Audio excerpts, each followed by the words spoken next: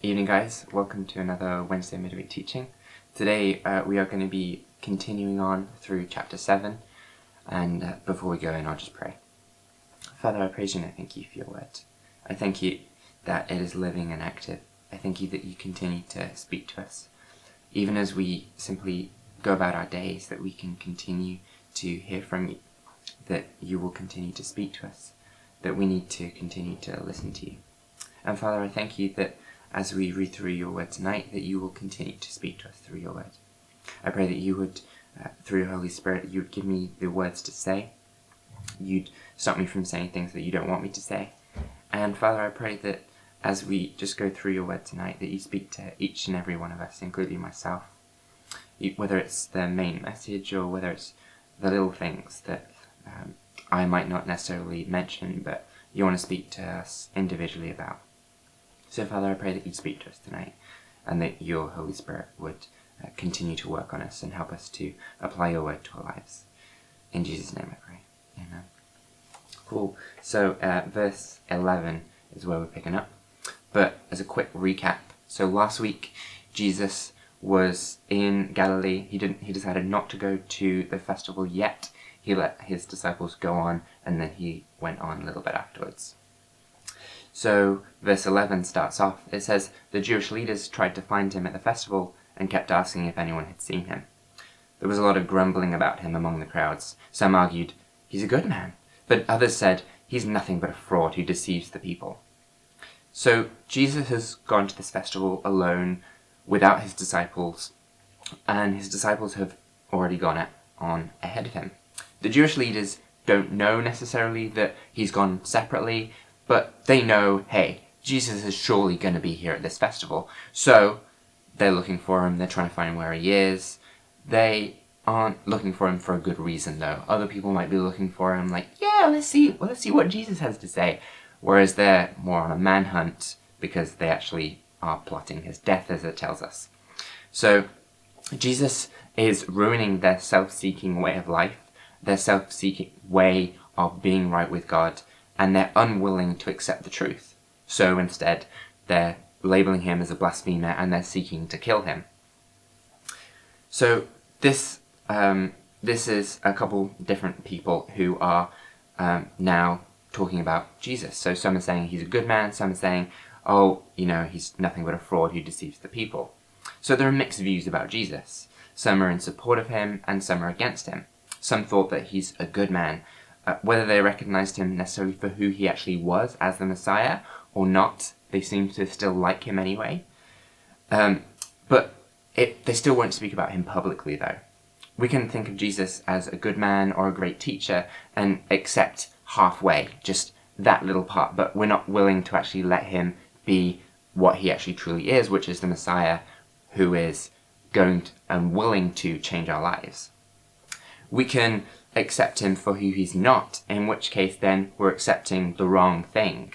He's not some get-rich scheme, he's not some ticket out of hell to live how then we like and we can just do what we want because, hey, yeah, I'm a friend of Jesus, because actually we're not then acting like a friend of Jesus if we think that we are. But we need to actually allow him to be who he is, which is the Messiah. He's not a money maker, he's the way maker, he's the King of Kings. He is the King of my heart, as we sing in the song, so we need to let him be King of our hearts. If we only allow him to simply influence us and not rule our lives, then we're ignoring him really for who he is. When we do this, we don't allow him to truly change us and empower us. Instead, we're left trying to live on our own human effort. There are those who don't like him as well. They're saying he's a fraud who deceives people. And there are those who reject him for not being who they want him to be. They want him to be someone else, but instead he is this humble and he's this meek servant. He's this teacher who is sharing and saying some controversial things. And they don't like that. They want a conquering king who's going to come, he's going to overthrow the Roman Empire, and they're not satisfied with who the Messiah actually is, because he's not who they want him to be. We can often reject the truth because it isn't what we want to hear. But actually, we have to be willing to actually let the Lord speak, to let the Lord be who he is, and humbly accept that. I remember in uni we were doing a project, and as usual, with group dynamics, there's like the few who do some stuff, and you usually have one in, every other group or so who doesn't really want to do anything, but they think they know everything still. And that's part of our group. So we're doing this project, and something wasn't quite working right. And this guy who wasn't helping at all, thought that he knew everything, just pops his head over and is like, oh yeah, you should probably do that, and then carries on doing his own thing. The one person who I'm with is like, I don't care. I don't care what you have to say, because obviously he's not helping us, he's not being part of the team. And I had a choice. I could either choose to reject it, to say, you know what, I don't care, you're not part of this team, or I could say, you know what, you might be really proud and think like you know everything, you might not have helped us, but if this is actually going to help, then I'm willing to accept that. So we actually moved forward on it, and we were like, oh, great, it works. Thank you, that actually worked. And having to humble ourselves to accept the truth, even though it wasn't something that we necessarily wanted to hear. We could either reject it and lose out simply because of our pride, or we could accept it and move forward in humility. We need to be careful, likewise, not to allow our own views, our own culture, or our pride to shape Christ or to influence who we want him to be. Because the truth is there. He is who he is. We're not changing him. We have to humbly accept who he is. And that requires humility on our part. Hebrews 13 verse 8 says, Jesus is the same yesterday, today, and forever. Jesus will always be controversial. And that's okay. We just have to be okay with that. Because he is far higher than us. And we simply have to accept who he is. Because he's actually not just saying, I'm this, hey, here, just accept it. But he's saying, hey, I'm this, I want to have that relationship with you because I love you. And we then accept that in humility to say, you know what, you're right, I do need you, rather than thinking that we can do things our own way. We have to watch out that we don't allow ourselves and our pride to be in opposition to our relationship with Christ, or to let that get in the way of our service to him. Verse 13 says, but no one had the courage to speak favourably about him in public, for they were afraid of getting in trouble with the Jewish leaders. It's a common scene, even in our own lives. Even those that like Jesus wouldn't speak about him favourably in public. Why? Because of the fear of getting in trouble with the Jewish leaders. It's so easy for us to feel the same way, to be in the same sort of situations. We can easily identify with these people because a lot of the times we've been in these situations where we feel, yeah, I know, Lord, you may be asking me to share, but it's really, I don't know if this is the right time. Feeling like we can somehow tell the Lord what the right timing is. What we want is, we want to try and keep the peace. We want to, be amicable. We want to be friends. But what's that fueled by? Does that matter when it's compared to what we're actually looking at? To say, actually, this person, if they don't know Christ, then they are without hope and they're going to hell. And so knowing the truth, I want to share that in love with that person. And so how can I possibly, out of my love for the Lord and out of my love for that person, choose not to share it? So we want to be willing to share even if it's going to make things uncomfortable. And does that matter when it's compared to what we're actually looking at? I remember I was having a conversation with this guy who I really respected. He was giving me some careers advice. He was really well respected in his field. So I was very appreciative of the fact that he was speaking to me, that he was willing to share and to kind of lay things out to let me know, hey, okay, I'd look at this as another option, and kind of looking at those things. I remember in some conversations that he was very anti-Christian, anti-Christ, and he just didn't want to hear anything about it. But because I respected this guy, I wanted to obviously, remain friends, be amicable, but at one point the topic came up of Christianity. So I had a choice. I could either try and remain amicable and leave that out, or I could say, you know what? I love Christ more than my fear of losing out on this. So And then I shared Christ with him, and I shared about why I go to church. I shared about all these different things, and he was very open to that conversation, which normally he wouldn't have been. In my own self-wisdom, I would have thought, this isn't a good time, he's doing other things. But actually, it was the Lord's timing that the Lord prompted me to say, hey, share with this guy. And so I had to be willing to step out of my comfort zone to say, okay, fine, I'll still share because I love you, Lord, and that's why I'm willing to do this. I love the Lord more than I love men. That's why I was willing to share at that point. But it changes. We have to continually come before the Lord and say, okay, in those moments, though I don't necessarily want to have to share, though this is uncomfortable at this point, I know you're asking me to do this. And so I'm going to actually say, Lord, please give me the strength, please give me the courage to say what you want me to say. And just move forward because we love the Lord rather than hating the fear of men. So it's easy for us to get caught up in that, as well as ourselves and our pride. We mustn't let others and our fear of men to be in opposition to our relationship with Christ or to hinder our service to him. Verse 14 says, Then, midway through the festival, Jesus went up to the temple and began to teach. The people were surprised when they heard him. How does he know so much when he hasn't been trained? They asked. So Jesus told them, My message is not my own. It comes from God who sent me. Anyone who wants to do the will of God will know whether my teaching is from God or merely my own. So it's now cut to Jesus from the crowd. Jesus is now there. He's what we saw before. He was staying in Galilee. He's staying away because they're planning to kill him. So we think naturally, oh yeah, he's going to go. He's going to kind of keep things quiet. No, this guy goes straight through the crowd. He goes up on to probably the temple steps and he starts speaking publicly. He's drawing attention to himself. This is against what we were talking about last week. This is against our own worldly wisdom or self-preservation wisdom. It's actually in the Lord's wisdom that he said, hey, this is the Lord's timing. I'm going to do what he's asked me to do. And I know that he'll take care of me because I'm following what he's asked me to do. So he could have stayed away, and yet he is in the temple. He's teaching. Jesus is making his way through the crowd, and now he's up there, and he's speaking to all of these people, now with the Jewish leaders very clearly drawn to, hang on a minute, who's that teaching? That's Jesus! So he's there, and he's speaking, and he starts teaching. He's not afraid of the people, he's not afraid of the Jewish leaders, even though they're seeking to try and kill him. Because he does the work of the Father regardless of any opposition to himself. He does the work of the Father regardless of any opposition from what anybody else thinks. Jesus loves the Father more than his own way, more than his own life, more than what anyone else may think of him. He's willing to do that, having laid down his own way and his own divine rights. In Philippians 2, verse 6 to 8, we read this. It says, Though he was God, he did not think of equality with God as something to cling to. Instead, he gave up his divine privileges.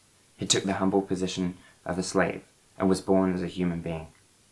When he appeared in human form, he humbled himself in obedience to God and died a criminal's death on a cross. If Christ, who had all right to declare his way, laid it aside, how much more should we do the same? Motivated by our love of God, not being hindered by pride or by our fear of others. And people were surprised when they heard him teach.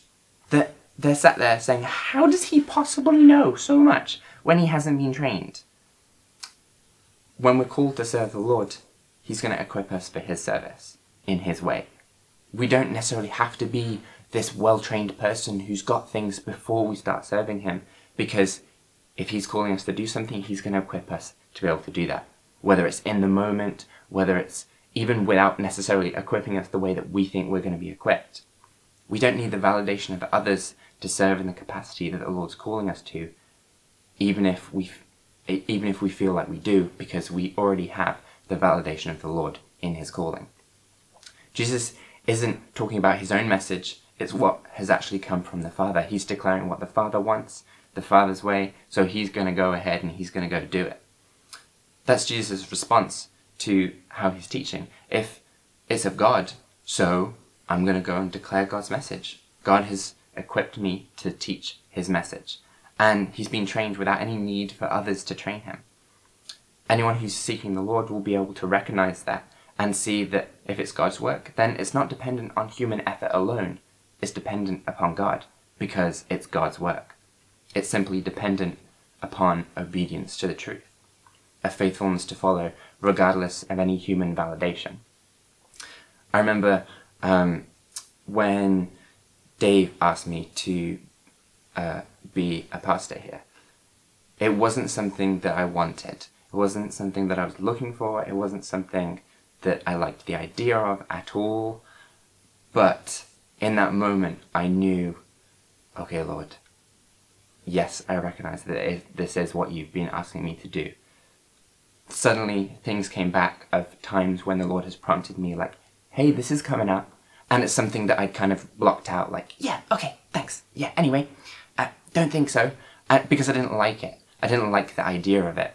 Because I didn't feel comfortable with any of that. But it was something that the Lord was asking me to do. And in this moment, I knew this is what the Lord's asking me to do.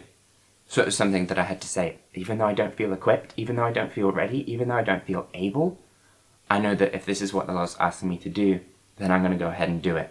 Because I know that the Lord's with me, even if I don't feel ready. I was reminded of Moses in Exodus 2 and in Exodus 3, when he's at the burning bush and the Lord speaks to him through the burning bush, and he's like, I want you to go, and I want you to go speak to Pharaoh. And Moses is like, I just can't do it. And the Lord's like, who made the mouth? Me. And Moses is like, but really, no, I can't do it. And he's like, well, then I'll send Aaron. He lacked his own validation, so Aaron stepped in despite God telling him that he made his mouth, that he would equip him for service, but yet still Moses said, no, I can't do it. So the Lord said, fine, Aaron will go with you. And so we know that actually the Lord's going to equip us for his service. It doesn't have to come down to him sending someone else to do it if we're willing to be obedient, to follow, even when we feel like we're not able to do what he's asking us to do. When the Lord calls us to serve him, which he has, even in our mundane tasks, even if it's just simply going about work, even if it's going and washing the dishes, even if it's going to the shops, when it comes down to sharing the gospel, to being a light, to being a disciple of Christ, helping to serve someone, whether it's serving at church, whether it's serving at work, even whether it's simple just tasks at work, in all things the Lord has called us to serve him, like in Colossians 3 verse 23, where it says, in everything that you do, work as unto the Lord, rather than unto men. So we're doing all of this to the Lord. So he's going to equip us to be able to serve well. We simply have to be willing to be obedient, to serve in him, to serve in the truth. Because he's going to equip us. We shouldn't let ourselves get in the way and oppose his work in and through us. Like David in the Psalms, who could say, he trains my hands. It's not us. It's not anyone else. It's something that the Lord will do as he equips us. As we continue to follow his way, he's going to continue to equip us to move forward in that. Daniel also had the opportunity to allow fear of others to get in the way of him serving the Lord. When the king declared, hey, you can't serve anyone. You can't serve this God. Daniel didn't say, oh, that's awkward. Well, Lord, I guess I can't pray. He didn't care. He said, well, I love the Lord. I'm still going to pray. And so he prayed, and he had the consequences for that. But the Lord protected him in that. He stayed faithful. And the Lord equipped him for service and protected him from others through his faithfulness to serve when he was called, regardless of what anyone else thought, regardless of whether there was consequences to it, regardless of whether other people agreed with that or not. Similar to how we can oppose the Lord's work in our lives, we can allow others to oppose it as well. So we need to remember that God equips us and he trains us when he calls us to service. And then we simply need to be faithful, to be obedient, to follow his will, to obey and to walk in the truth, because he's going to continue to equip us and he's going to continue to help us as we walk in his way. So I want to encourage you guys tonight that we shouldn't let ourselves and our pride or our lack of self-validation get in the way of serving the Lord. And similarly, we mustn't let others or our fear of what they think, or simple human validation get in the way of serving the Lord. We need to be like Christ, who served regardless of opposition. Despite opposition, the Lord will equip us and train us for service in his way. God bless you guys. I'm just going to pray.